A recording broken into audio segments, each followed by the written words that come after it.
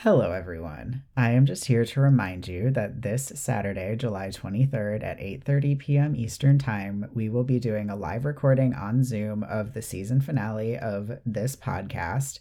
We're going to have special guests. We're going to be wearing pirate costumes. We're going to do a live Q&A at the end of the episode. And a lot of what happens during the live show will not be in the version of the podcast that makes it onto the feed. So you should definitely come. Tickets are only $10. There's a link in the show notes. It's just going to be like a super fun time, and we really hope to see all of you there. And yeah, I think that's everything. Get your tickets right now. They are limited, so don't delay, don't put it off. Go grab your tickets like this very moment so that you don't miss out on all of the fun. Okay, bye.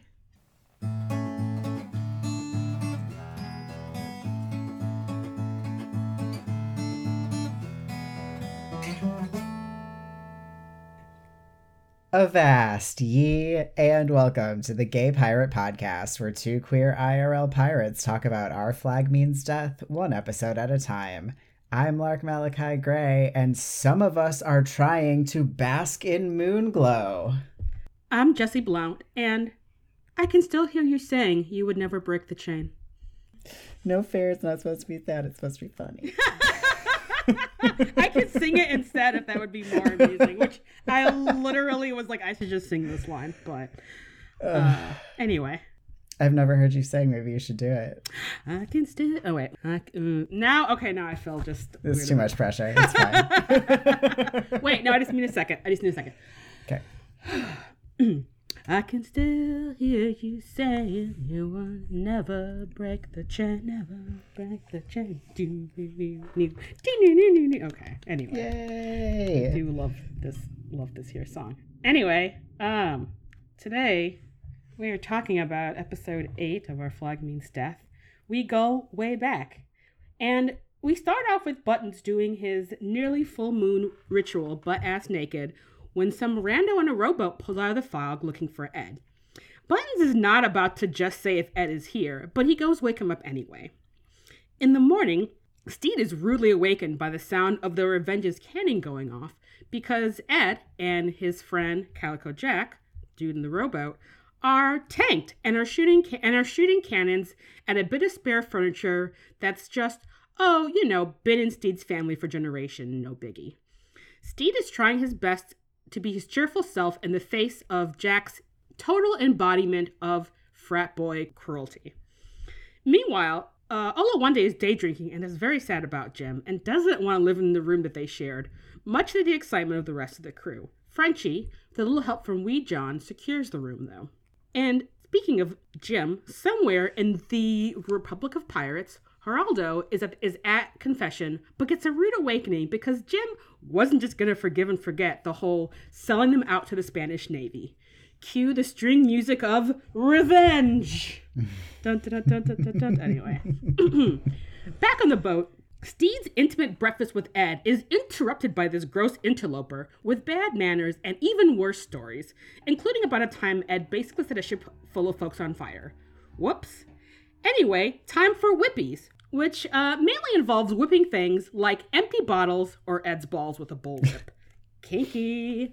Frenchie and Wee John are missing the action by enjoying having a room of their own for the very first time in their lives. Frenchie, taking the initiative, is drawing up interior design plans for their room, which is the cutest fucking thing. Up on deck, Ed and Jack are just telling gross stories, and we learned that Jack has saved Ed's life, which is like cute, I guess.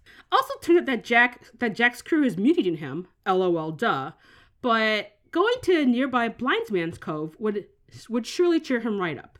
Ed convinces Steed to give Jack a chance with his damn baby sail eyes, and well, Steed's only human, so he gives in. At this cove, Ed and Jack convince the crew to do some broy activities like yardies, aka drinking more rum and jumping from one of the sail riggings into the water, or tying a knife to a turtle and making it fight a crab. Back at Jackie's bar, meanwhile, Jim has Geraldo at knife point because they need to know what Jackie knows about the gang that killed their family.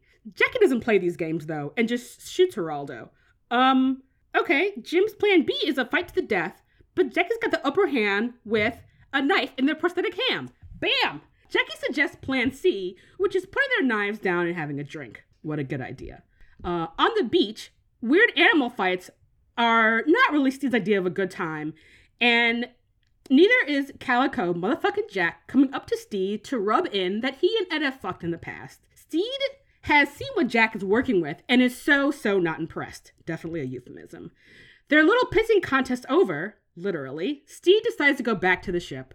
At Jackie's dive bar, Jackie is giving Jim some good advice about the wisdom of letting go of the revenge plot because it ages you. Jim's ready for that, but first they would really like to know more information about the dogs that killed their family. No worries, babe. Jackie's gotcha because Geraldo was one of those dudes, and the rest are probably dead. Or, coming back in season 2. Back on the Revenge, the frat party is still going on deck as everyone is wasted and the bullwhip is back out. Buttons, trying to do his full moon ritual, is like, shut the fuck up, everyone. And Ed is like, Prince said parties aren't meant to last, you guys. But Jack is not having any of this and has a hissy fit with the whip and accidentally kills Carl the seagull. R.I.P. Carl! This is the last straw for Steed, who kicks Jack off the ship, and for Buttons, who is now totally focused on hexing Jack. Jack leaves and Ed goes with him, much to Steed's displeasure. Ed wakes up on the beach the next day with Jack, no food or water, just rum. Steed has been watching them all night because he is not handling this breakup well, which has kept Olawande up since he tried to sleep on Steed's couch. Lucius is here, though, to help, and he's fantastic at breakups. So Lucius rolls up to the island, bumping Beyonce's Irreplaceable, and dropping off Ed's weed pipe and shit, and reminding Ed that Steed really liked him, like all of him, not just the shitty frat bro part of him. On the Revenge, Buttons has to break Carl's death to his widow, Olivia, and he is not doing any of his usual navigation duties, which is going to bite them all in the ass very shortly. Steed, meanwhile, is letting the crew know about Carl's burial at sea and the breakup, which was 110% Steed's decision. Ed and Jack are now rowing away from Dead Man's Cove, and Jack lets it slip that no one's friend Izzy Hands told him about the good ship Gentlebeard, and that this whole thing was a setup. Izzy and Jackie sold Steed out, and Izzy wanted Ed removed from the situation before the English shows up, which turns out is right now. Jack reminds Ed that Blindsman's Cove is a perfect place for a sea ambush because there's literally no escaping. Ed is so fucking pissed. How dare Jack disregard Ed's feelings? I mean, his friendship with Steed. So Ed swims back to the Revenge, and Olivia and Buttons work their magic on Jack, who is killed by a cannonball to the chest. Rotten hell, Calico Jack. Ed comes back just in time to tell them to raise a white flag, and then we come to the most iconic, fucking perfect scene in this show. Cue the opening riff to Fleetwood Mac's The Chain as the English row a dinghy over, the drummer in the dinghy keeping time to the beat of the song. Stevie Nicks starts singing as the English run up the crew, complete with Frenchie strumming the lute in time with the guitar. Then, the soft instrumental part of the song fades in the background as Ed and Steed are slammed down on the deck next to each other. You came back, Steed whispers. Never left, Ed says with a click of his tongue and a wink. Then, we get the fucking bass and drums from the end of the song, which ramps up right as Ed's foot slowly moves to touch Steed's, and then the fucking hard guitar and drums drop, and the episode cuts to credits. I literally have goosebumps. You just did such a good job. I also just don't know if you can see and everything about this scene gives me fucking goosebumps, and yes. Seriously, no, you nailed it. I just felt chills roll down my body. That was so good. I spent 20 minutes writing this last part of my summary because I'm I have to let everyone know how important this scene along with this song is. Just, every time. Chills. Yep. You're super correct. I will have everyone who is listening know that Jesse and I are both wearing moon-themed shirts right now. Can you reveal? I can't see what your whole shirt is. Oh, so I have I have a very witchy cat t-shirt that has a little pentagram on its forehead and some crystals at the bottom and the moon phases on top, which is exactly the shirt that I would wear if I was also trying to curse a disgusting frat bro to his death. Mm-hmm. So it's perfect. Mine is reversible sequins. So if I go like this, it's a crescent moon, which is really hard to tell. Whoa! But because it kind of just looks like a disco ball. Anyway, but when you push it down like that, it's full moon. That is so cool. is what it needs to be for this episode. But I also have moons and stars on my neckerchief. Nice. That's what that's called. I'm glad that we're both like, this is a witchy episode. Clearly, we both need to pull out our witchy full moon looks. Exactly. All right. So before we get into it, please don't forget to rate and review us on iTunes. Tell everyone that you know about this podcast because it is almost over until season 2. Check out our Patreon if you want to celebrate Hot Pirate Summer with us. We have super cute merch in our shop. And follow us on social media. All of those links are in the show notes. With that, we're going to get started with Talk It Through as a Crew, where we talk about everything that doesn't go anywhere else. Please start. I love this opening shot of the crew, well, half the crew, asleep on the deck, because the first thing we see is Roach, like, clutching a sack of onions like it's a teddy bear. I know. It's so good. They all look so uncomfortable, but so cute. Yeah. My first thing is that in the scene where Wee John trips the Swede as Frenchie's chasing him, what Wee John is doing is fixing Lucius's purple striped shirt. Like, he's sewing his shirt for him. I didn't notice that. I know. It's so cute. And then Lucius is wearing it again at the end of the episode. That's so cute. I know. It just made me really happy. I feel like there's a lot of, like, the tenderness of Wee John in this episode. I feel like we really get so much about so many crew members who we haven't really gotten any depth on yet. Yeah. And it's funny how we get it for so many people all at once in one episode, you know? Yeah, I feel like the show does a lot with, like, a little bit where it's like you just kind of automatically are like, oh, yeah, this 30 seconds, I got it. I now know a lot about this character. Yeah. I have... So this... Sorry, I had to go back this first shot in the moonlight where we have all the revenge crew, except for Steed, obviously, sleeping on deck. Where have Ed and Fang and I been sleeping? Wow, great question. And the other, like, occasional appearances of the other crew members from the Queen Anne's Revenge. I think we're just going to have to go to our default, the Revenge is the TARDIS answer. Yeah. Maybe they're sleeping in Steed's auxiliary closet. If anyone is doing that, it is definitely Ed. Yeah.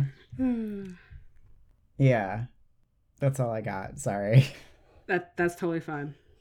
Can we talk about the audacity of Steed waking up to gunfire saying, "Don't shoot, I'm just a stowaway"? Oh, Steed. It's so funny. He's just so ridiculous. Okay, so my next thing is just Ed does this funny little dance talking about whippies with, like, his hands on his, like, hips, and he's just sort of, like, moving his body back and forth in a way that is, like, so funny to me.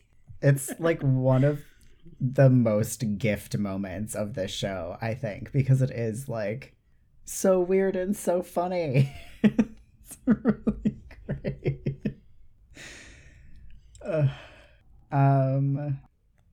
Okay. I just have to say that Steed is awfully judgmental about Ed burning people alive in a ship for a man who just did this himself 2 episodes ago. The hypocrisy. Like, Steve, do you think that those French people all got away from that burning ship? Because I doubt it. Because there was a dinghy full of, like, black dudes who were like, peace out, y'all. And so most of those people are probably dead, my dude. Right. I mean, we saw them jumping overboard, but, like, where were they? How close to land were they? Like, they probably didn't make it, Steed Bonnet. So people in glass houses and all that. For sure. Yeah. I love love, love Jackie and Jim's mutual adoration about what bad motherfuckers they are. Okay, look, honestly, I had this whole scene in the co-captain section. Like, that's how much I like this. We can talk about it. We can talk about it there if you want to. No, it's fine. We're talking about it. Let's just go with it. It's so good. And also it just like, obviously I ship Jim and Olawande super hard, but like same. In this moment, I would be very happy to have a Jim and Spanish Jackie like subplot on Jim's way back to Olawande. You know, I have to tell you, I literally once... Okay, so I was, like, watching that scene. I'm, like, writing my notes. And then I'm like, you know, there's no fucking way that Spanish Jackie was like, yo, Jim, I got a couple of open slots for my husbands if you want to, you know. And then I had to stop and, like, write part of it out. Because I was just like, no way. I actually have to work through this because this is incredible. Wait, are you going to make, like, an actual fic for us to put on Patreon? Yeah, I started writing it, so. This makes me so happy. Because I was immediately like, yeah, no, this, yeah. So I don't know where it's going to go, but I started writing it because I was like, no way, I need to like, fully give this idea my full attention. Yeah, please do. And like, we haven't posted a Not Safe for Work fic on Patreon in a while, so I'm just saying that like, the time is maybe now for that to happen. Fair. Okay, fair. Y'all, if you are not on our Patreon yet, like joining just so that you can read Jesse's fanfic is like absolutely worth it. It's really good. I know. All of my brain is our flag means death, so I really got to keep writing more. Yeah. Anyway, I'll tell you about that after we're not recording. Okay. Anyway. Okay, great. Yes. Oh, I don't know if the scene where Calico Jack is describing the people being burned alive was like improvised or not. It feels like it was. It's so funny. It's the fact that he concludes with whatever you would scream when you were burning to death, which I feel like is what was written in the script, where it's like improvise whatever you would scream when you were burning to death, but then he just like says that out loud, and I like, it's so good. This show's so good. Yeah, Will Arnett does an excellent job in this episode, and because of the wig and the mustache, it like, Nicole's like, is that Will Arnett? And I'm like, no. And then I'm like, oh wait, it totally is. I don't know who that is. That's fine. He's in, did you watch Arrested Development? He's the guy who plays Calico Jack. Okay, never mind. I don't know who anyone is. That's totally fair. Anyway, he's been in other stuff. People really like him in things. Cool. Is it my turn? It is your turn. Why is Jack totally that dude who like is peeing at the urinal next to Steve, even though the rest of the bathroom is empty? It's a power move. Okay, look. Okay, I'm gonna come back to this when we talk about Calico Jack in Brigade of Imbeciles. All right. Should I go on to my next thing then? Sure. Yeah. Edward Teach, you're just too old to be sleeping face first on the beach. I know you're like super drunk, and I've definitely slept in really uncomfortable places, including in my own vomit. But like on face first on the beach when you're this gray, Ed, just what are you doing? I swear to God, sand is like one of the least comfortable like substances you can sleep on too, because it's like oobleck or something, you know, like the parts that you're not directly compressing are like moving away from you, but the parts that you're on are like rock hard. I can't imagine a more uncomfortable thing to sleep on, honestly. I know. In that position. Yeah, no, it sounds terrible. I'm still like way back at the beginning of this episode. All right, let's go to the beginning of this episode. Sorry.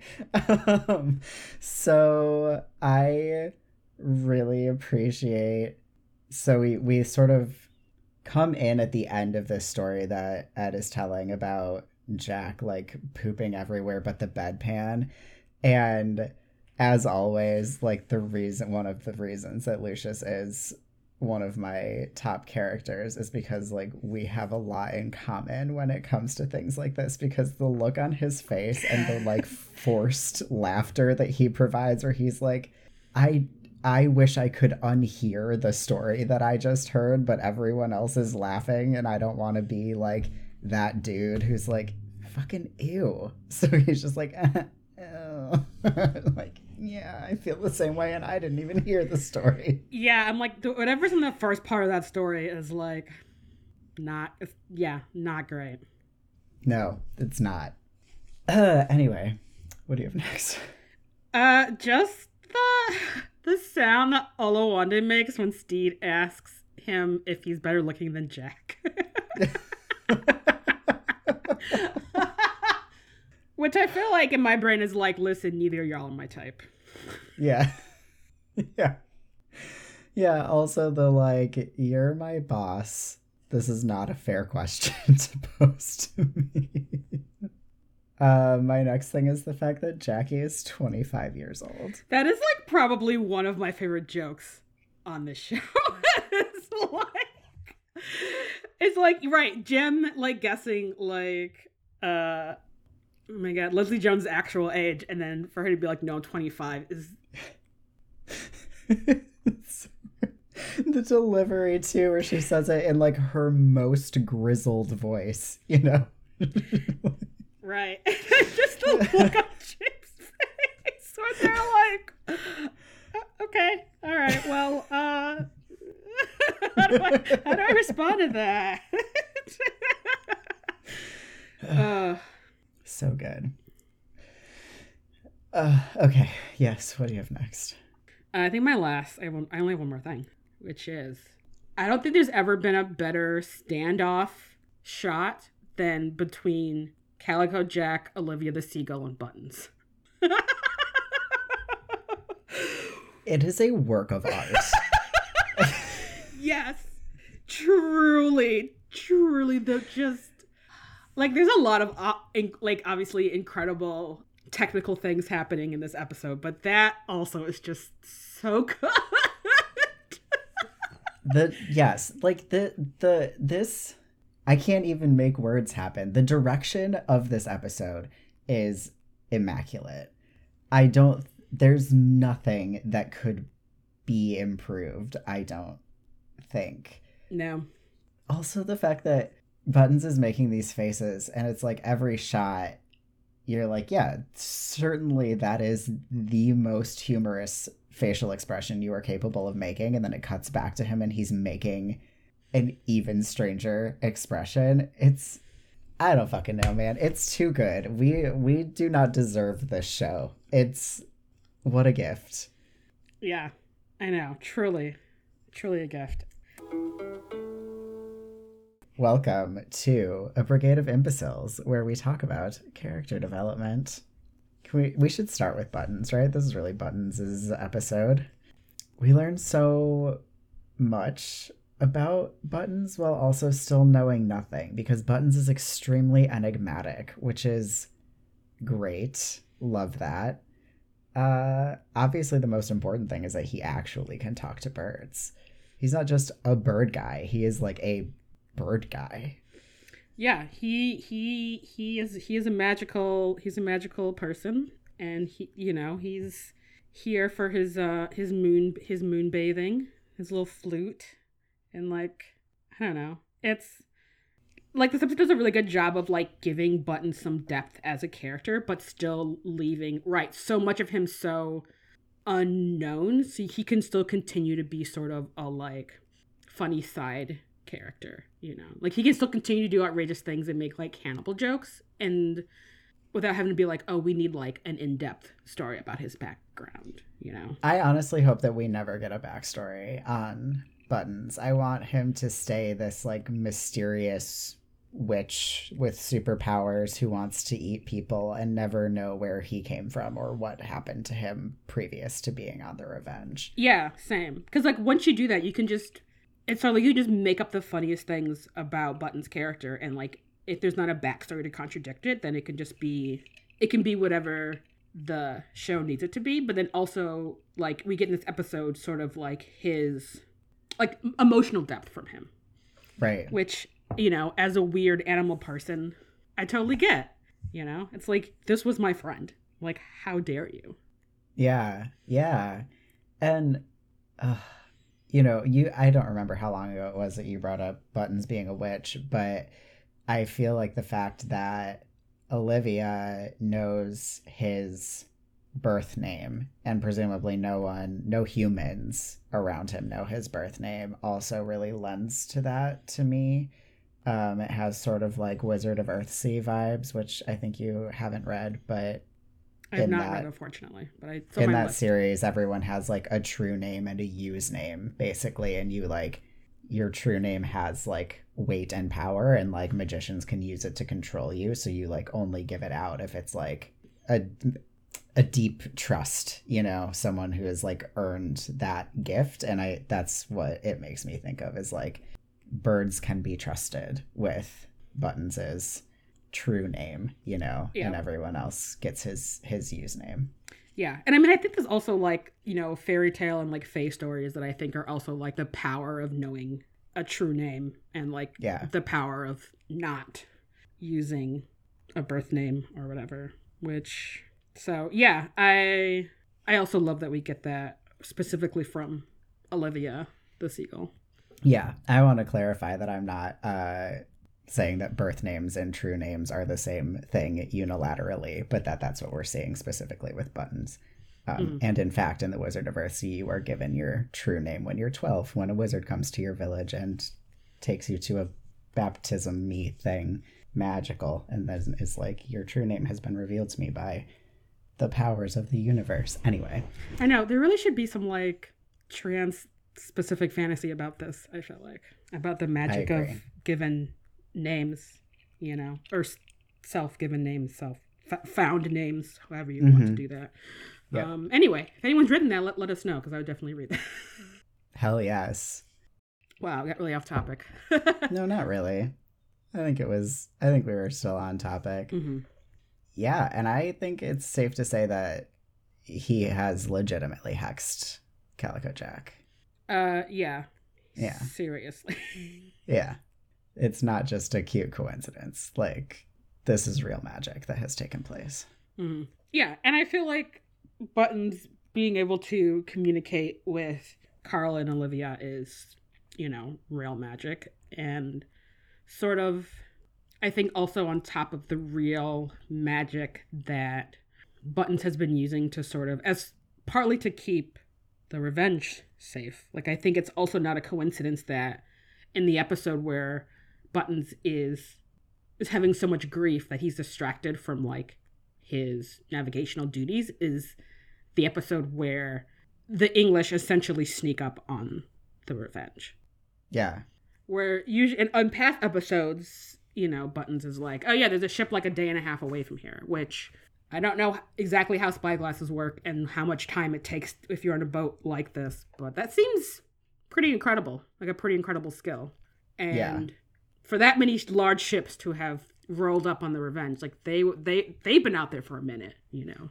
Yeah, no, Jack is honestly, for his goals, pretty lucky that he accidentally killed Carl, because there's no way that they could have snuck up on them if Buttons had been on top of his game. Yeah, exactly. Yeah. All right. Yeah. Who shall we talk about next? I have a lot about Ed. Cool. Let's do it. I guess I want to first say that Ed Teach truly has a ridiculous taste in men.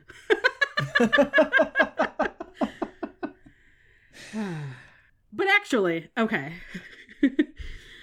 All jokes aside about Ed's taste in dudes, I think this is the episode that we're combining sort of the information we're getting about Ed's low self-esteem issues into what I would characterize as Ed's sort of people-pleasing, which I feel very keenly and with much embarrassment, because I think that this change that we see that Ed has in his around Jack is like not, it's not like it's like shocking but not surprising, because I think that one of the ways that Ed like deals with his like loneliness and like self-esteem issues is to try to be the person that he wants. He kind of shifts himself into the person that he is trying to get attention from, like that person that they want to see. And so Ed is sort of putting on, like, he's like sort of like, oh yeah, like jokey, fun, like frat boy vibe, because he knows that that was what Jack is expecting of him. And this is how probably him and Jack have been, what their relationship has consisted of, you know? Right. Yeah. I think it's really interesting to watch because I can see, you know, this person from your past shows up. You're like, that's so wild. Like, I haven't seen you in forever. You're reminiscing, you're drinking, you're like getting into like goofy stuff that feels nostalgic. And then he's getting this reinforcement from the rest of the crew who are like, hooray, we're having fun getting drunk and whipping things and whatever. So he's like, okay, cool. Other people want this from me. And then Jack is a fucking bully. Like, we should show this episode to like middle schoolers when we're talking about peer pressure, because this is what peer pressure actually looks like. It's not like, oh, the cool kids are doing it. It's like, I didn't realize I had an audience with the fucking Pope. Like, yeah, making you feel like small and silly for not partaking in a thing. And by that point, you know, because Steed, who I think Ed feels more comfortable around than, and more able to be himself around than like anyone that he's previously had in his life at like this stage of his being, has sort of like rejected him in a way. I don't know. I can imagine feeling like I will always be this version of myself that I no longer like. And, you know, if Steed doesn't like this version of me, that like realistically he's not that person anymore, but Jack is making him feel like he is, like that's his true self. I feel like I lost my thread, but no, I made some good points along the way. No, I think I totally follow you, where I think that Ed's saying that this is who he is definitely more of a reflection of him trying to fit into the like this sort of gross toxic masculinity version of piracy. Because what I suspect is that any kind of softness or feelings that maybe Ed tried to share with Calico Jack was probably rejected in a very toxic, gross, like sexist way. Like, let's be real. Yeah. And they were, you know, it sounds like in a really stressful work environment, like very, not just work, because like they're living there too, you know. And while Ed left that and seems to have, even on his ship where he sort of still has this like persona that he's putting on, he seems to have created something much more less abusive, you know. Fang is like afraid of Blackbeard, but I don't think in anywhere near the same way that Jack and Ed are talking about with Hornigold, right? Yeah. But it seems like Jack has just like continued having this like idea of what piracy has to look like. And so, I mean, I think he's genuinely confused when he's like, what kind of pirate has a friend? No, I think you're right, and because I do think that there's a lot of, I think that in a lot of ways there are some things that Jack is playing up in order to separate Ed from Steed, right? But I don't think that's one of them. I think he's generally like, what? Genuine human intimacy? What? Why? Why would you do that? That's not butch. That's not masculine. What do you like? What? Yeah, and also like that's vulnerable. And vulnerability is dangerous. So yeah. I also have some feelings about Ed telling Steve that you are always going to realize who I am. My heart. I don't know if you were talking about that here or in... Yeah, no, let's do it. It's just ouchy. I know it's really sad because I I read that as Ed trying to sort of cut loose before his feelings get too hurt about Steed like outright rejecting him, which he's obviously too late because he's deeply in love with Steed. And I'm like, dude, you're in some funny denial about that, but all right. If you think you could just roll away with your ex and that's just going to be cool. Like your shitty ex. Right. Yeah, absolutely never deserved him. I mean, I don't know. I don't want to make assumptions about like what good they may or may not have done for each other when they were both younger.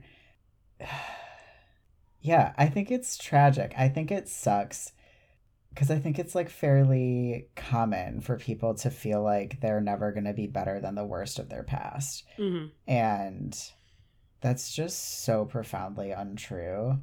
And I don't know, I feel like in an era where our past is like not only available to us in a way that has never been true previously, but is available to the public if you're not really careful about what you do with your social media. Like, I think we need to be so on top of being like, you are not who you were when you were 20 or 25 or 30. Like, we are changing all the time. And like, that's cool. Good job, you. Like, if you look back on your past self and you're like, ugh, that means that you are now a person who's like, feels about whatever was going on then, you know? And that's cool. Great. Good job, you. And I don't know. I wish that Ed could have that, you know? Yeah, I know. Yeah, it also just kind of makes me wonder if it's one of those like trauma responses where it's like, well, everyone else left. There must be something deeply wrong with me. And this excellent person that I am now in a relationship with is like too good. Like I will just ruin them. And it's like, that's not how that works. Also, you should definitely get therapy if that is how you feel, because that's what I did. And let me tell you. Definitely a thing you talk to your therapist about. But anyway, unfortunately, there's not therapy here for Ed. But not yet. But Lucius is just waiting for whenever Ed is ready. Because Lucius is an amazing therapist. Yeah, that's going to cost Ed a lot, considering the whole throwing Lucius overboard. And Lucius clearly hiding in the walls of the revenge eating marmalade. Yes. If you're down, I was thinking we could use as a segue to talking about Steed, the fact that Ed says that Steed and Calico Jack have more in common than one might expect, which feels true, I think. I think that I think that it's sort of one of those situations where it's like, I really don't like you because I recognize you. It's a lot of how I feel about Tao and Heartstopper. Like, I hate you so much because I recognize so much of my own self in you and like parts of myself that I've worked so hard to let go of. Yeah, I found Tao to be kind of cringe for very similar reasons. Yeah. Yeah. You're like, oh my God, let people change. Anyway, but I think, yeah, they're both very dramatic. They're both very emotional. They both act on their emotions a lot.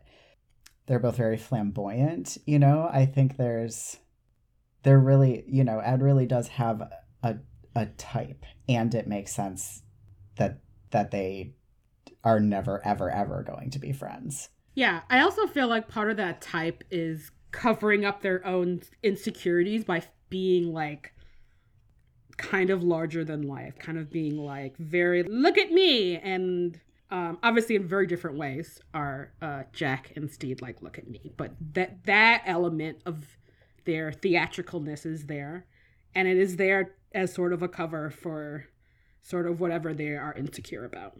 Mm-hmm. I don't know what Jack feels insecure about, maybe because he has buried his feelings way deep.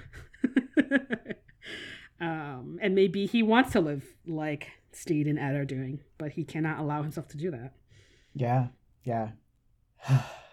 So on a like super lighter note about Steed though, this making it up to Calico Jack for, hurting his feelings by being like, let's take a trip. It's just like the most dad thing that he's done in this whole show of him being a dad to just like everyone. It is deeply cute. He's like, do you want to go to the zoo? Sorry, champ. It's really cute. I mean, going to a cool beach would cheer me up, so like same. Even if obviously Jack has very obvious ulterior motives for this particular beach, but yeah. What other Steed stuff do you have? So besides there being some things in Jack that Steed recognizes and dislikes about him, it's also just like so obviously like a terrible amalgamation of every bully that has ever bullied Steed. Like every like terrible dude bro bully who has ever bullied him, and then to see like this hold that he has on Ed, who hasn't bullied Steed once, even though I don't want to say he could, but as this like fearsome pirate, maybe Steed would have expected on some level, but Ed has just been nothing but lovely. Mm-hmm. And I really hate that for Steed. Just like the pinched look that he has for most of this episode is something I'm just like, yeah, no, this dude is the worst. Yeah.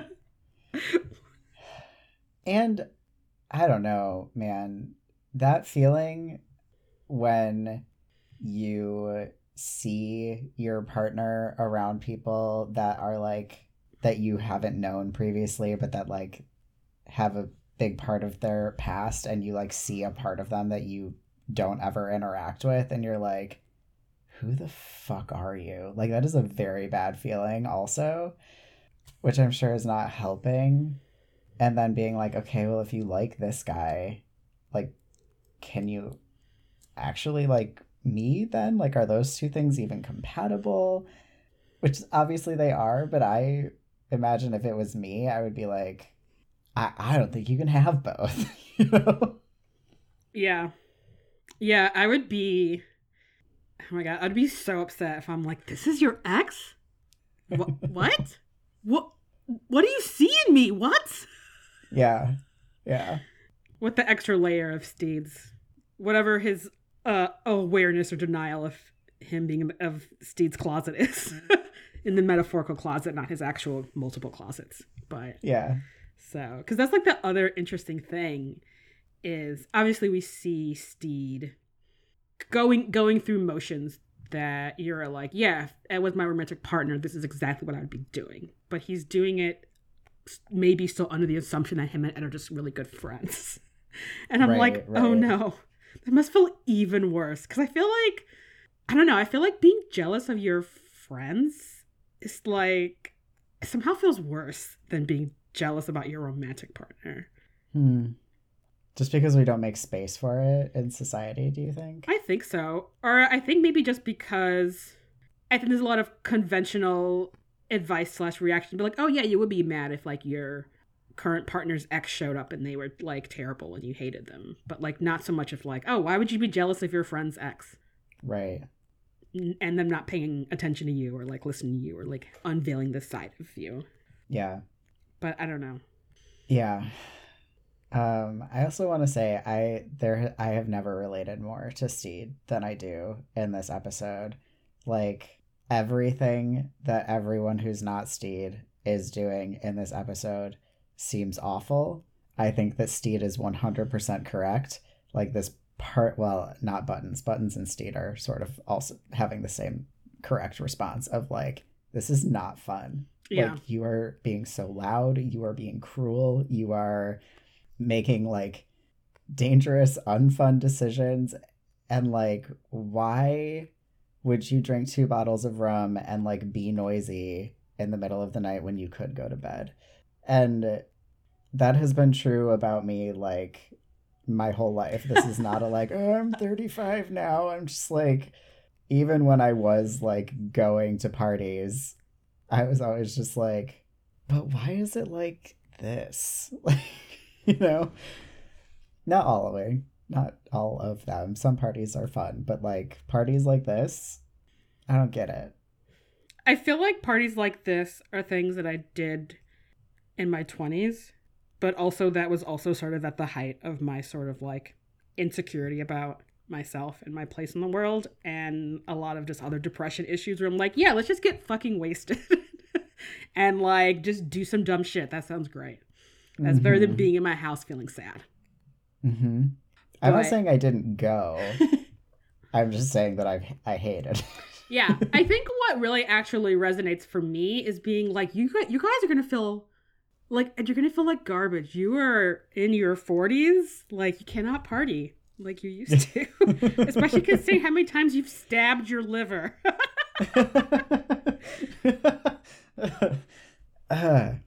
Which I will remind everyone is in fact on the right. It does not go all the way across? I thought, I don't know shit about your body. Sorry, everyone. No, where he gets stabbed, despite what Steed says, is not where your liver is. He would be being stabbed in his like small intestine area. You know, I literally just did the Demons Attracts Crystals about this, and I'm still just like, no, your liver is huge. It goes all the way across. It does, but it's shaped like this, so like it goes up and then it like gets small, so it's like under your rib cage when it's on the left side of you. It doesn't go all the way to the left, but it's only down on the right side. I mean, I think regardless, once you get past a certain age, drinking a bunch of rum and like not sleeping for 2 days, your body's gonna be like, why did you put me through a meat grinder? Because that's what your body's gonna feel like. Totally. Yes. Yeah. It is wild, the decisions that everyone is making at this party. At least Olawande is like, oh, part of it is that I drank 2 bottles of rum. Yep. Poor Olawande. I know. Oh my god. Yes. Poor Olawande in so many parts of this episode. My first note about him is poor Olawande trying to have a person conversation with these Muppets. I know. It's a really sad. He's like having his worst only person on a crew of Muppets episode so far, because he's just like, can I please talk to anyone about the feelings that I'm having? And everyone's like, la la la la la, absolutely not. Buttons gets close. He does. Yes, he tries. Which I actually thought was very touching. Mm-hmm. And also clearly Olawande did not tell anyone besides Steed, maybe, that Jim was gone.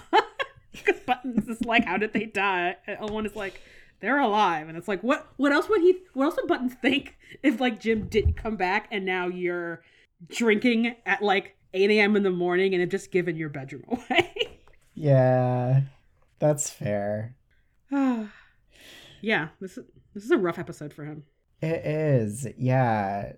So obviously, yes, he gives the room away. He's really regretting the decision to give the room away, which Lucius is like not kind about. And I fucking love that interaction so much.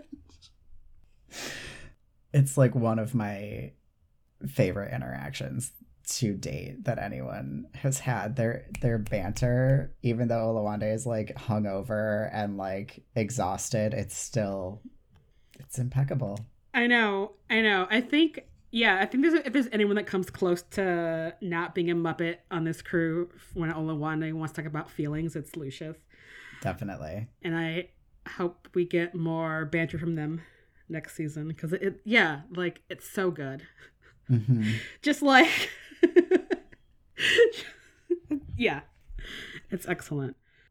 Yeah, and I mean, Olawande's been drinking for like 2 days, because he starts drinking even maybe not before Jack shows up, but like the morning that Jack shows up, like we see Olawande like drinking, and it's like the Swede is like doing his job and Olawande is like day drinking, and it's like, oh no, you're so sad. You started so early. Yeah. Lucius, this is our first real like therapy Lucius. Yeah. Mm-hmm. Yeah. Yeah, Lucius is right away like, all right, so this is a breakup, huh? Yeah, I think the spat or a rupture is like pulled from like 2022 couples therapy lingo. Having just done couples therapy for like a year, our therapist said rupture like a lot, like at least a few times a session. It is like very current hip therapy lingo, so that makes me really happy too. I feel like Lucius would be an excellent couples counsel. As we kind of see here, honestly. Absolutely. Yeah. Also, this is like his gayest that he's been to, where he's like, I'm fantastic with breakups. Oh my god, the bit where he's like the way that he's talking is he takes the spyglass from Steed and then hands it to Olowa. Yeah, he's like very peak gay friend in this episode, which is fine because Steed is also gay, but is just floundering really, because he's never had to deal with a breakup before for a relationship that he hasn't is maybe not, or he's not 100% aware that this is a romantic relationship that he is sad about. Right, exactly. So, yeah. Yeah. And then Lucius being like, let me go get his things in a box and roll up to him and give it back to Ed. Yep. Oh, man, he really nails it. Because Lucius would be like, actually, I gotta come back and get my sweater. Oh, since we're here, we should have, like, breakup sex. And it's like, and, like, good for him. Yeah. Yeah. No, this is, I mean, it's the perfect thing to do because, you know, they can't text each other, whatever. And having Lucius as, like, a go-between where it's like, he's done with you. And Ed giving the, like, perfect setup of, like, you didn't put any of the nice soap in there. So that Lucius can be like, it's not a care package. It's just, I don't know. I don't ever remember what awards are for what, but whatever the one for TV is, this show needs all of them. An Emmys. Yes. Yeah. Yeah, this show deserves all the Emmys for both the cast and the crew, honestly. Yep. So, but yeah, that scene is so good. I also desperately want to know what else is in that box. You can see the bit of his weed pipe sticking out, but I cannot tell what else is. It's like obviously like 5 things in there. Mm-hmm. I'm just like, what? An extra knife? Like, what the fuck else is in there? Yeah, Lucius is a really good friend. He is. Who should we talk about next? I do have a little bit about, well, I think some stuff about Jack really would maybe make more sense if they were co-captains, so. I have stuff about Jack. Oh, we can talk about Jack then. We've actually talked about some of it already, but I just want to... He's really good at what he's doing. He's so manipulative, and he doesn't come across as someone who would be manipulative, and so I think it's like so much more effective because of that too. You know, he knows Steed's name, obviously, and that scene where he's just like, Steve's the greatest, and Steed's like, it's Steed, and he goes, what is, and just like walks away.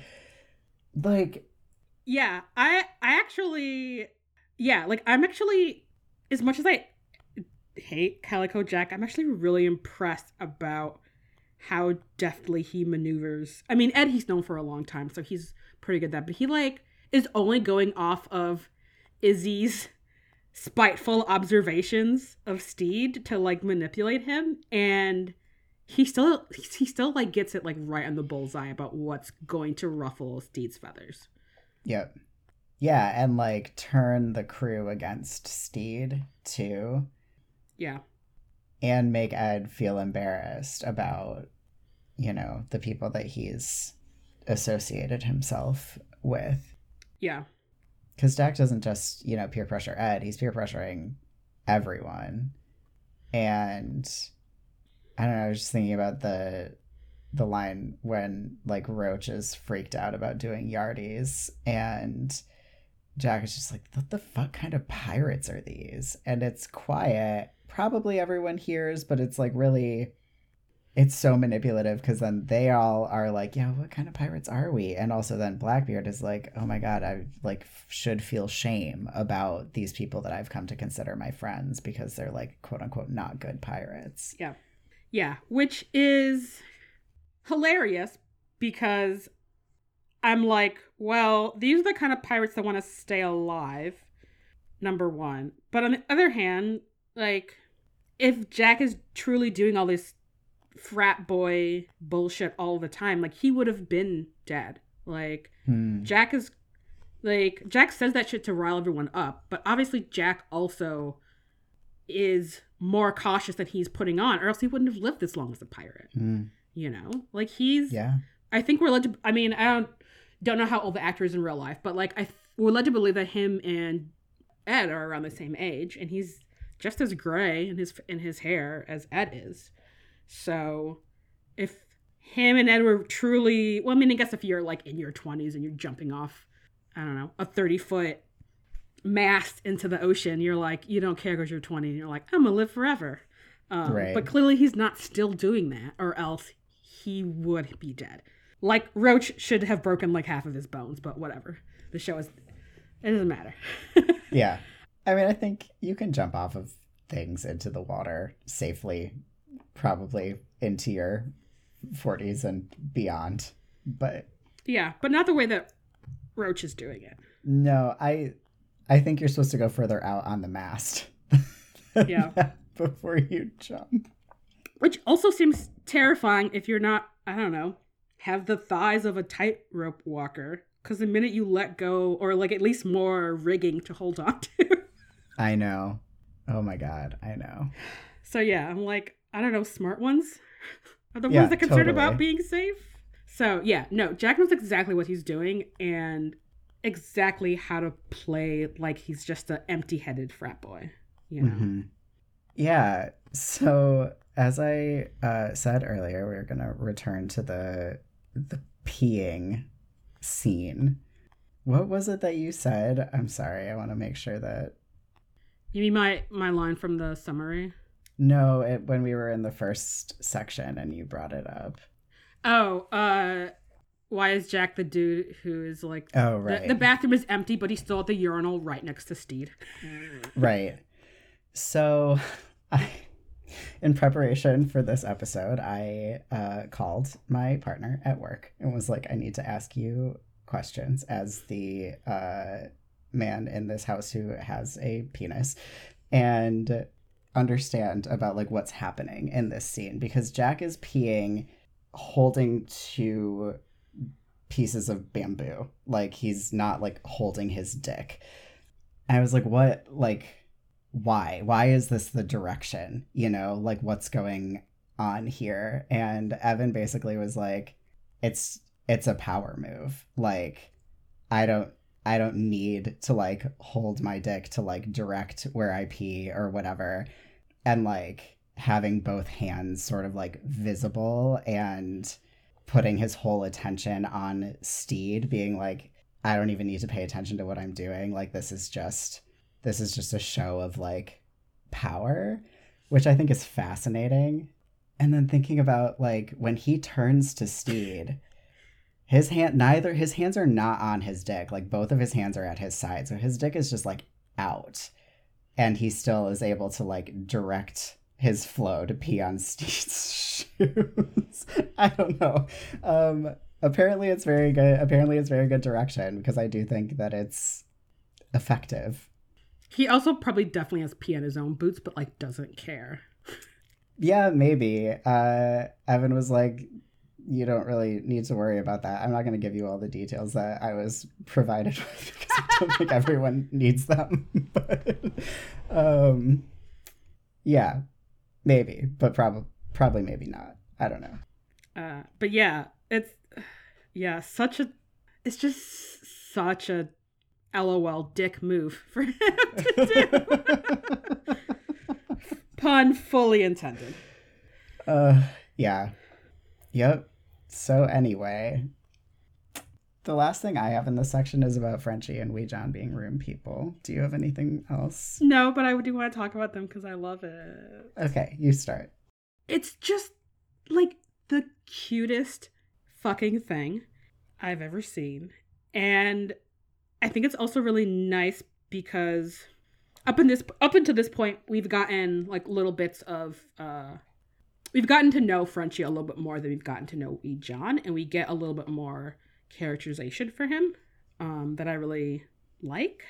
And it's just the two of them being so excited about that room is just like, it's just such a nice break in the episode where a lot of, it's like that and the bit with like Jim and Jackie are like a nice break from the kind of intensity that's happening between Steed and Ed and Jack. And there's, I don't know, them like being like, I've never had a room before is like, oh my God, my baby. I know. I'm so happy for you. Yeah, they're both so kind to each other. I think that everyone on the Revenge is like really lovely, but as we see with the way that they interact with Oluwande, like they're not always super kind to each other, you know? They're like, oh, you're trying to talk about your feelings? We're way more busy like claiming your room. Or like he's like, I'm sad, can I like sleep in here with you guys? And they're like, okay, bye, you know, like they're not kind all the time, but they are so kind to each other. And like, you know, when Wee John doesn't understand what the blueprints are, Frenchie is in no way like makes fun of him. He's just like, oh no, like let me explain, this is how the perspective is working. And like Wee John's holding a doll. Where did the doll come from? I don't know. Everything, they're just so encouraging and sweet and good. Actually, Wee John has that doll in the opening shot at night too. He's like sleeping. He's like, it's like under his head when he's in the hammock. Because I was looking very intensely at that scene, so I'm just like, what other funny things are happening in that opening shot? He's holding the doll. That's so sweet. It is either clearly it was on a ship they had raped. Okay, it's either like, here's my two thoughts about that. Either A, Wee John made that doll himself, or number two, which I've had sort of rolling around in my head, is that there's probably some weird shit on this on the ship that Steed has because he assumed that Mary and the kids are going to join him, and I wonder if that doll is one of them. And then Wee John was like, this is mine now, and everyone's like, cool, whatever. That makes sense. He couldn't have made it because it's not like a cloth doll. It's like a China doll. It has a real face. Yeah. All right. I wasn't looking that closely at the doll. So yeah, either they raided it or Steed already had it on the ship for his daughter. I like that. The scene where they're talking about their sitting nook and Wee John is like, we can have mints for when people come over, and Frenchie's face crumbles at the idea of them having to have guests in their room. I feel like you maybe felt that very deeply. I did. I felt it so deeply. But what I really love in continuing this, like, they're being so kind to each other thing, is that Wee John apparently immediately is like, cool, yeah, like, I don't want to make you uncomfortable. Because when Oluwande is like, can I come in? Wee John's like, we're not ready to have guests yet, you know? Yeah, they are very supportive of each other. And yeah, especially, like, Frenchie is very excited for a bunch of things. And as someone who is, like, really is excited about a lot of things very intensely, sometimes people are just kind of like, the fuck is wrong with you? And Wee John is like, yeah, okay, let's talk about the setup of this room. Like, I will subscribe to your DIY channel. Like, great. Let's talk about interior design. And then he's just very sort of like, okay, you don't want people in the room. That's fine. Yeah. And it's just like, it is very sweet, and I see why people ship them. Yeah, totally. Yeah. Yeah, I love it.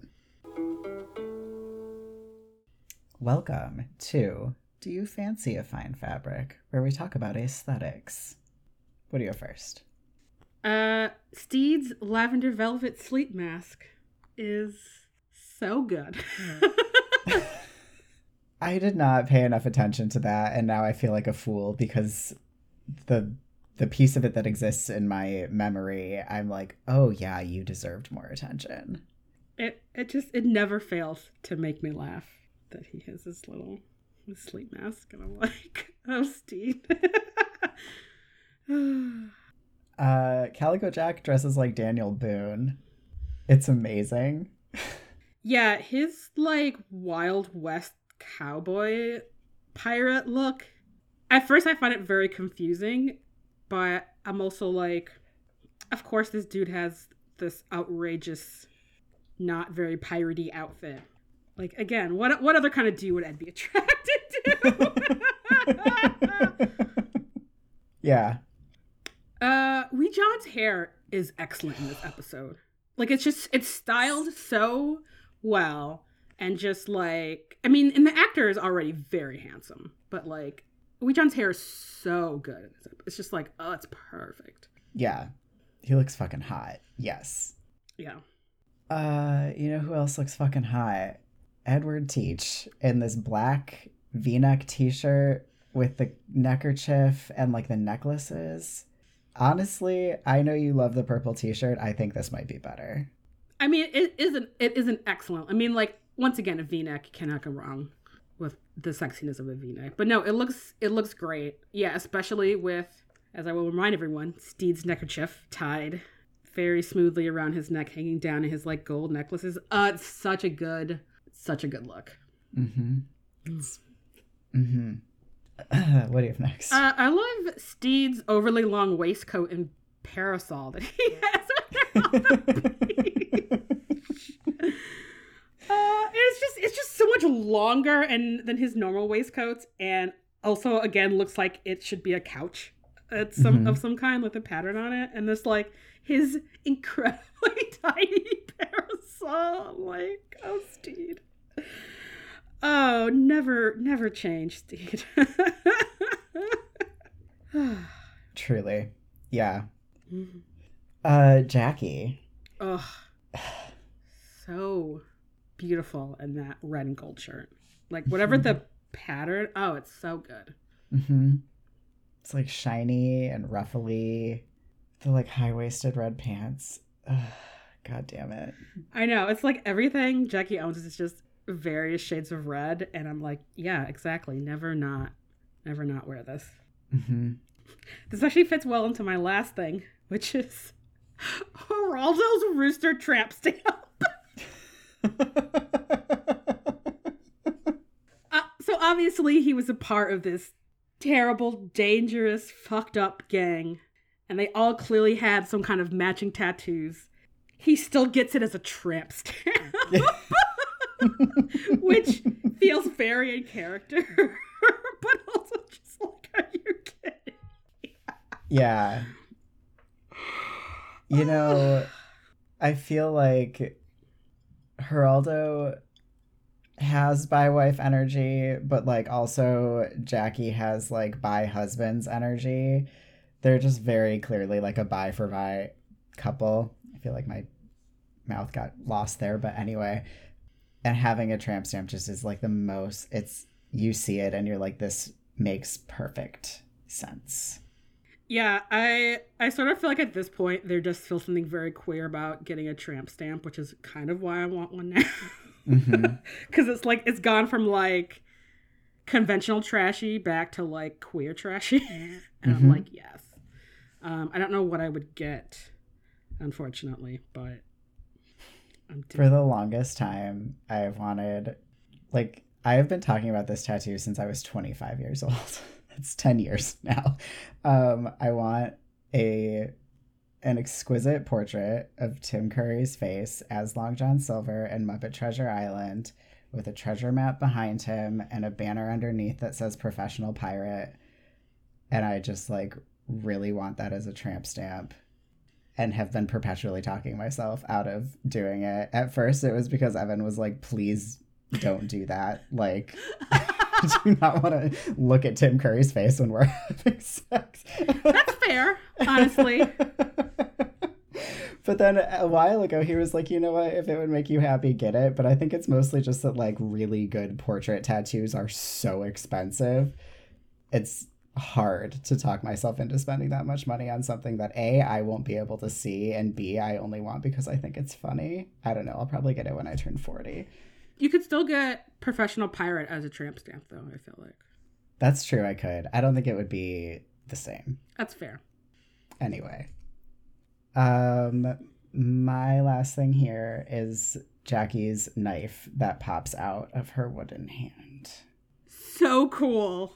So cool. And especially with the whole joke about how long it takes to load an old school 1800s pistol. Where she's like, it's going to take me a minute. And Jim's like, that is 59 seconds too long. And then Jackie gets to unveil her hand knife, which is just like, yes, perfect. Of course you have that. That's incredible. I think the joke is better because like part of the reason it's going to take her that long is because she's doing it with only one working hand. Oh, that makes sense. And then she's like, actually, the wooden hand is in itself a badass fucking weapon. So, yeah, it's really good. It's so fucking cool. Jackie's an incredible character. Oh my god. She is. Did we talk about this in the last, I don't remember if I was talking to you about this or to Evan about this, about people, talking about how we need lesbian pirates in season 2 and how badly everyone wants Jackie and Evelyn to be lesbian pirate captains together, which is like the hottest thing I can imagine. I have seen that. That would be pretty rad. So, or we could just get more awesome, beautiful ladies being excellent also. No, I want Evelyn. I want her to come back because, she has a big cat. She has an eye patch. She is the same height as Jackie, which makes it even hotter. Mm-hmm. I want this. Like, they would be such a good couple. It would be pretty great. Yeah. Yeah. Love a tall, intimidating actress like that. So. Oh my god, I can't wait to talk about Evelyn when we get to the last episode. I know. Welcome to Stark Revelations, where we talk about things that are fucked up. All right, I'm going to start off with something short. Okay. Which is, I deeply dislike that Jack's nickname for Ed is Blackie. Like, I deeply dislike it. And I feel like on one hand it like kind of works because how gross Calico Jack is. But on the other hand, I'm like, we could have picked something else, you guys. Mm-hmm. So that is my first thing. And I think onto my larger point is that like, I also just deeply dislike that Jack and Izzy are both like, you know what? I know what's best for Ed. Mm. And like, without any of Ed's input or consent about what's going on, it's like super fucked up, Yeah. And obviously like Izzy has his own like, I'm in love with you, I would like for you to top me, and like I don't like that you're with this effeminate dude and have given all your attention to him, and Jack's just like, yeah, I'm on board for breaking this relationship up. And it's just like, that is so fucked up. And the extra layer of it being like two white dudes trying to make the decision for Ed is just also extra fucked up. Like, you could have just not done these things, you guys. Yep. You did. And it's deeply fucked up, and it continues to be fucked up. And I'm not mad that Jack gets a cannonball to the chest. Couldn't have happened to a better person. Yeah, totally. Yeah, you're super right. It is not good. Yeah. And I'll be getting more into sort of Izzy's choices for Ed as opposed to choices that he makes with Ed's input is like just really gross. And we've like really kind of touched on it, but like the particular way that Calico Jack is gross is a very like sexist, borderline homophobic, fatphobic way, And it's just like, oh, of course you are, Jack. Of course you're like the most gross, disgusting frat boy fucking motherfucker that's just gonna roll in here and be like, let me bully you in just the most cliche way. Like, and like any of his lines could have been from fucking Badminton, Yeah, totally. Like, you're this like, weak sissy of a pirate, Right. Yep. And I guess my last thing I just want to bring up real quick is that we get a line that Ed and Jack were treated worse than dogs on Hornigold's ship, which I feel you could really take that in so many directions of whatever kind of terrible abusive situation Ed was in when he first became a pirate.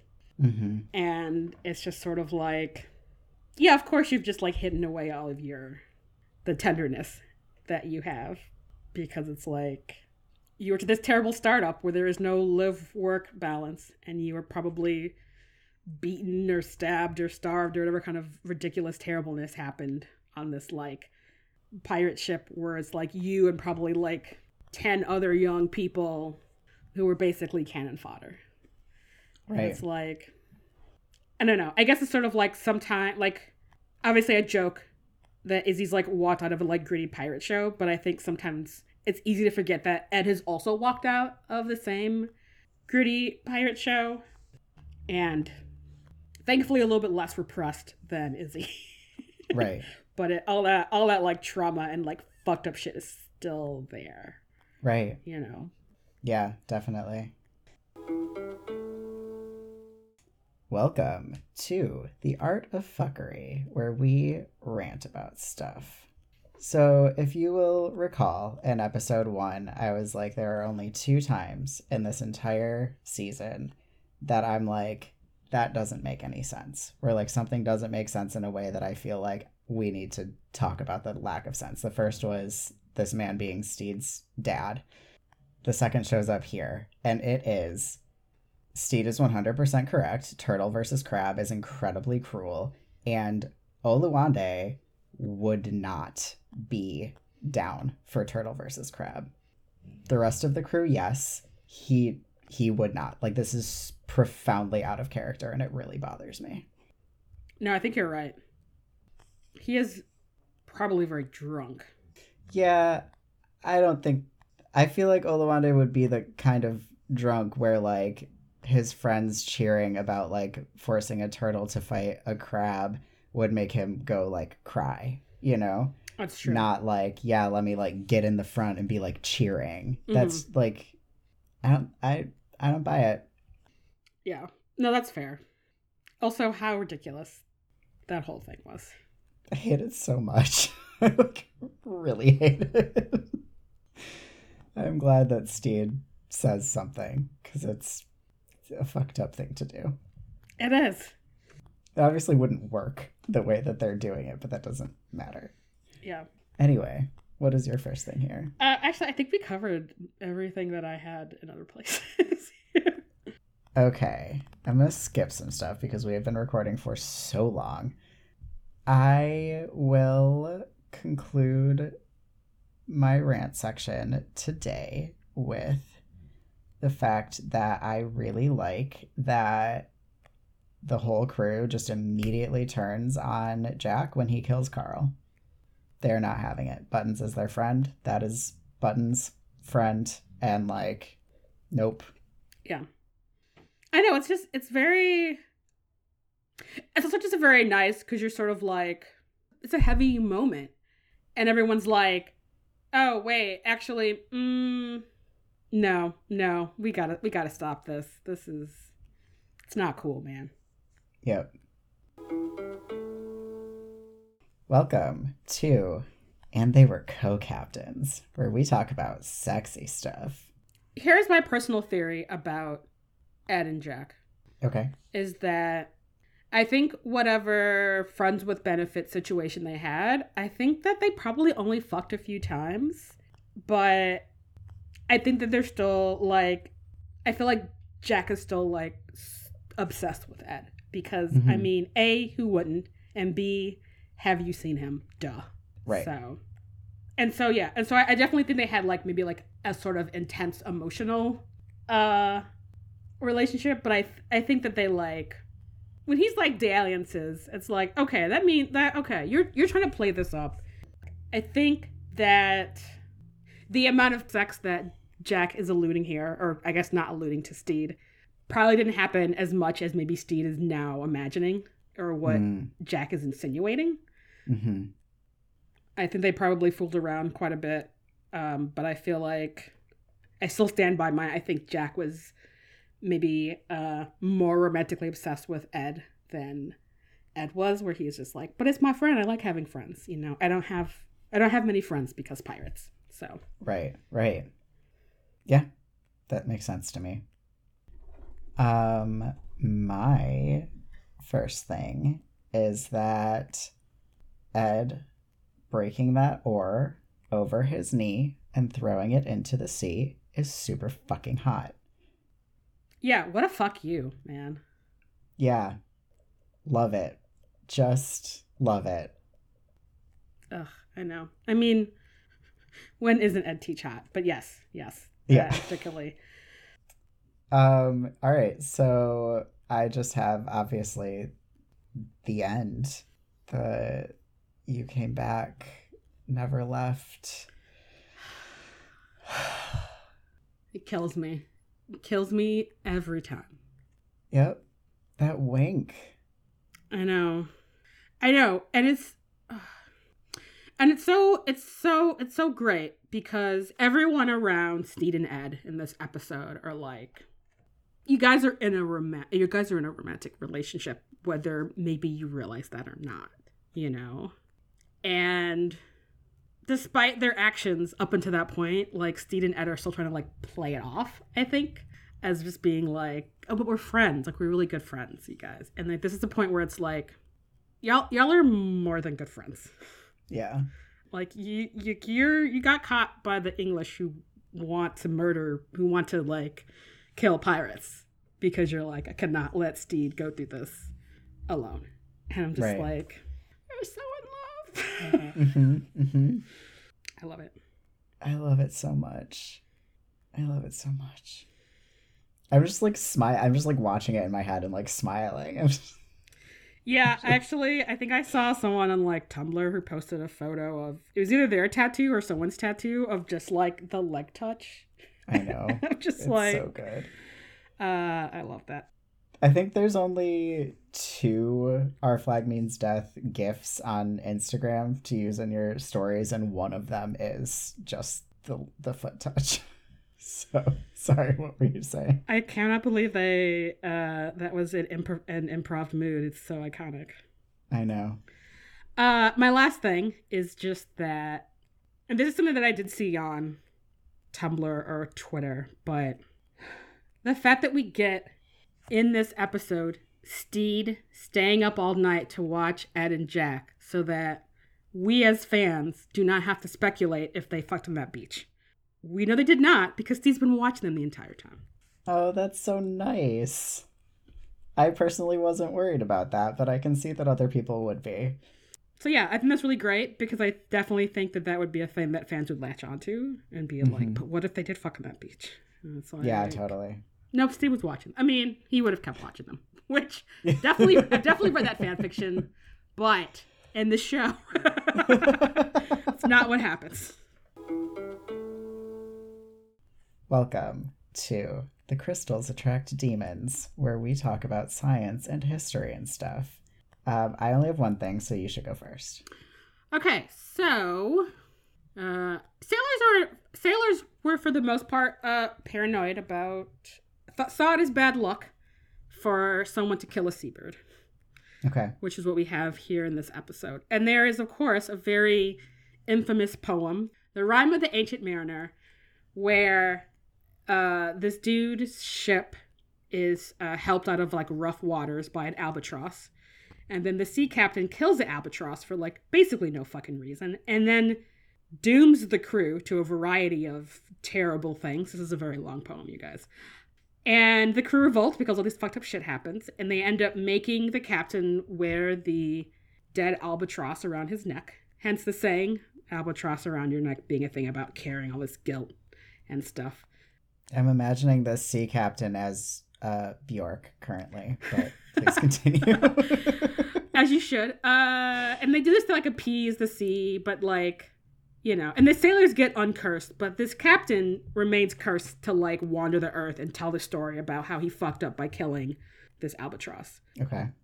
So yeah, so this is part of where we get obviously a lot of lore about an albatross. Albatrosses specifically, you shouldn't kill them, but also I think pirates were a suspicious lot. And it seemed like the origin of why it's bad luck to kill an albatross is partly because of the way that albatrosses fly, and the way that they use like wind stuff to maneuver themselves. Because I don't know if you've ever seen a photo comparison of an albatross. They're fucking huge. They're giant birds. Okay.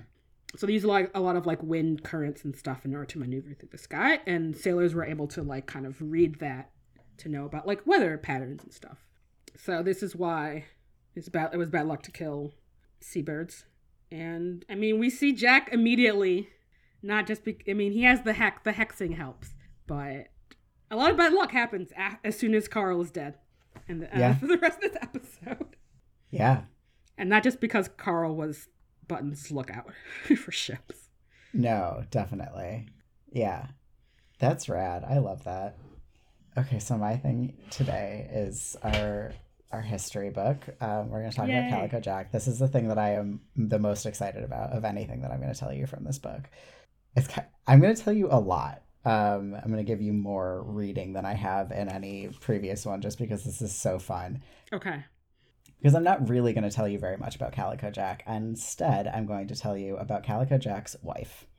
Because he is only mentioned in this book in the context of his wife, which I think is great, as he should be. You love to see. So. Yeah, exactly. So his wife was Anne Bonny, an infamous lady pirate. She was an illegitimate child of this lawyer who, his wife found out that he had this illegitimate child and she kicked him out. And he was like a really good dad. So he brought her mom went to jail. So he brought her, Anne, to come live with him. But basically he couldn't admit that she was his child. So he had her pretend that she was a boy and that he was training her to be his clerk, basically. Surprisingly progressive. So yeah, so she grew up. It says that she was a wild child with a real sense of adventure and a talent for boxing. So she got together with a young pirate trainee named James Bonny, and they, went off pirating. She fell out of love with her husband and fell in love with Calico Jack, and they got together. They stole a pirate ship, started their own pirating. So she still then obviously was still dressing as a man because women weren't allowed on pirate ships. So Anne Bonny and Calico Jack married, off marauding, being pirates. Enter Mary Read, another infamous lady pirate who was brought up pretending to be a boy, also for illegitimate child reasons. She ran off to sea and by pure happenstance ended up on the crew of Anne Bonny and Calico Jack's ship. And Anne was like, who's this hot dude? I'm into him. And says Anne Bonny found herself attracted to the dashing young quote-unquote man, and eventually it became necessary for Mary and Anne to compare notes, so to speak. Says this book that I will remind you is written for middle schoolers. So I think we can all take that to mean that history says that they were in a lesbian relationship, again, while Anne was married to Calico Jack. So that's great. It gets better. You love to see, truly. This is right? Yeah, this is great. It's the best. So they both still were dressed as men. The crew mostly didn't know that they were women, but they were super effective, very formidable pirates.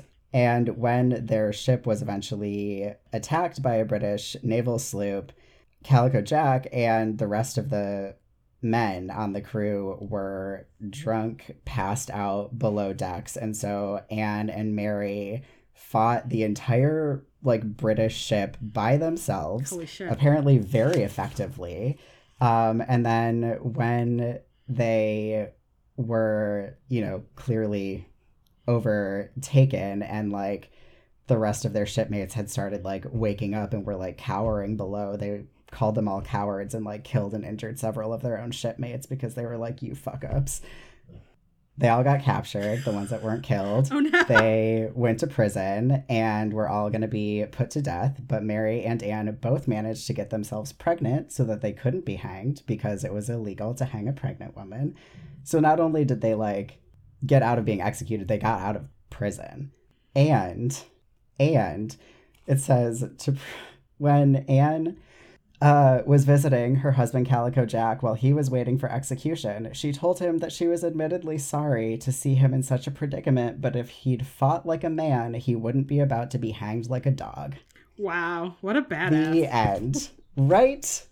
Yeah, I've definitely seen chatter about those two ladies. People are like, they need to show up in the next season. And I'm like, I mean, I'm always here for more queer pirates, but that is fucking rad. And honestly, if that's what we get in a like sanitized for middle schoolers, like that must have been a much more queer situation going on. I know. I love it. I know. It makes me so happy. Oh, yeah. Lovely. Yeah. Fat Calico Jack, you're that. Yeah. My last thing is about Rumors, the Fleetwood Mac album that we get the chain from, which is played at the very end of this episode, which, for folks that didn't know, is infamously put together when every single person in this band was having relationship issues, and 4 of the 5 band members were having relationship issues with each other. Oh no. two of the folks were married and like going through a divorce, and 2 of the folks, Stevie Nicks and some other fucking dude, were like having a very like rough on again, off again thing. Okay. Also because this is like their 8th album, they also had a ton of money and they blew a lot of that money on cocaine, pun intended. So this album is definitely the like sad breakup album you want to listen to. But the cool thing about The Chain, the song at the end of this, is that because everyone's having relationship issues, there are a lot of songs where it's like, you know, they didn't necessarily want to collaborate with one another because everyone's just mad at everyone else and all these like messy things going on. But The Chain is the only song on the album that is credited to all 5 members of the band because it's sort of a mishmash of like music created for other songs that are sort of like mixed in to lyrics that Stevie Nicks and the dude that she was breaking up with. No.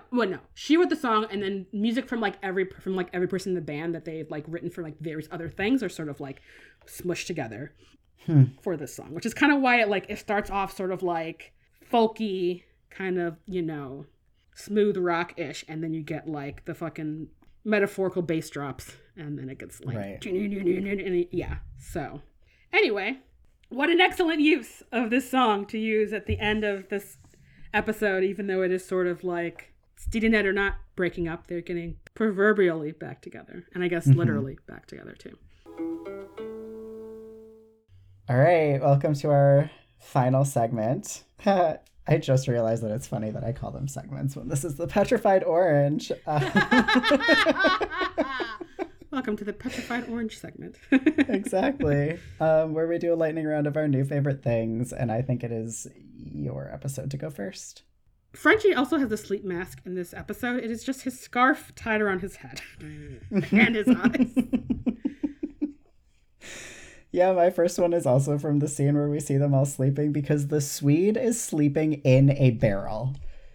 Did you see that? I did. He is in a barrel. It's so funny. Oh my god. I can't believe neither of us brought out the like Pete and Lucius cuddling bit from the opening scene. It's really sweet. Anyway. Lightning, go. Oh, sorry. My second favorite thing is that, as we mentioned earlier, we get Button's, one of Button's name, Nathaniel, from a seagull. This is how we find out that Buttons has another name. It's just like, it's just deeply sweet. Yeah, it is.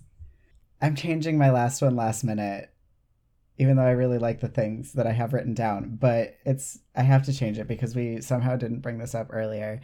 The scene where Buttons is hexing Calico Jack is like one of the funniest things that I've ever seen in my entire life. And like every time I watch it, I'm like, how did you make this? Like, how did you all get through filming this without losing your whole minds cracking up? And apparently it took a lot of work, because I read an interview with the guy that plays Roach where he talks specifically about that scene, and it's really great, and I'll link it in the show notes. But he basically was like, he's like yelling so much, and his like, he's naked, and his like, every time he would yell, apparently his like butt cheeks would clench really tight, and they were all standing behind him, and it just like, they were just like destroyed, and it took like a million takes because they were cracking up so much, and that just makes me really happy. Yeah, I feel like I never know how people work on fucking comedies like this without just like, I'm sorry, I can't be in this scene because I'm laughing. Right? I know. I do want to say the other thing that I didn't, though, because it's the Swede when he's trying to convince Oluwande to like whip the cup off of his head, and he goes, "I'll close my eyes so you can't hit them." I fucking love it so much. Someone please tell everyone how bodies work. Okay, wait. I have one last favorite thing, which is Buttons would make such an excellent personal assistant, because when Calico Jack rolls up, he's like, "Oh, you looking for Blackbeard? Maybe he's here, maybe he's not. You want to leave a message?" And I'm like, "Yes." Tell him not. Who is this rando? Don't tell him anything. It's true. Oh my gosh. What a good episode. I can't believe we just talked for 2 hours. I'm not surprised by that. No, me either. Thank you all so much for listening to this episode. Make sure you check the show notes for all the stuff. And until next time. Farewell, Bonnet's Playthings.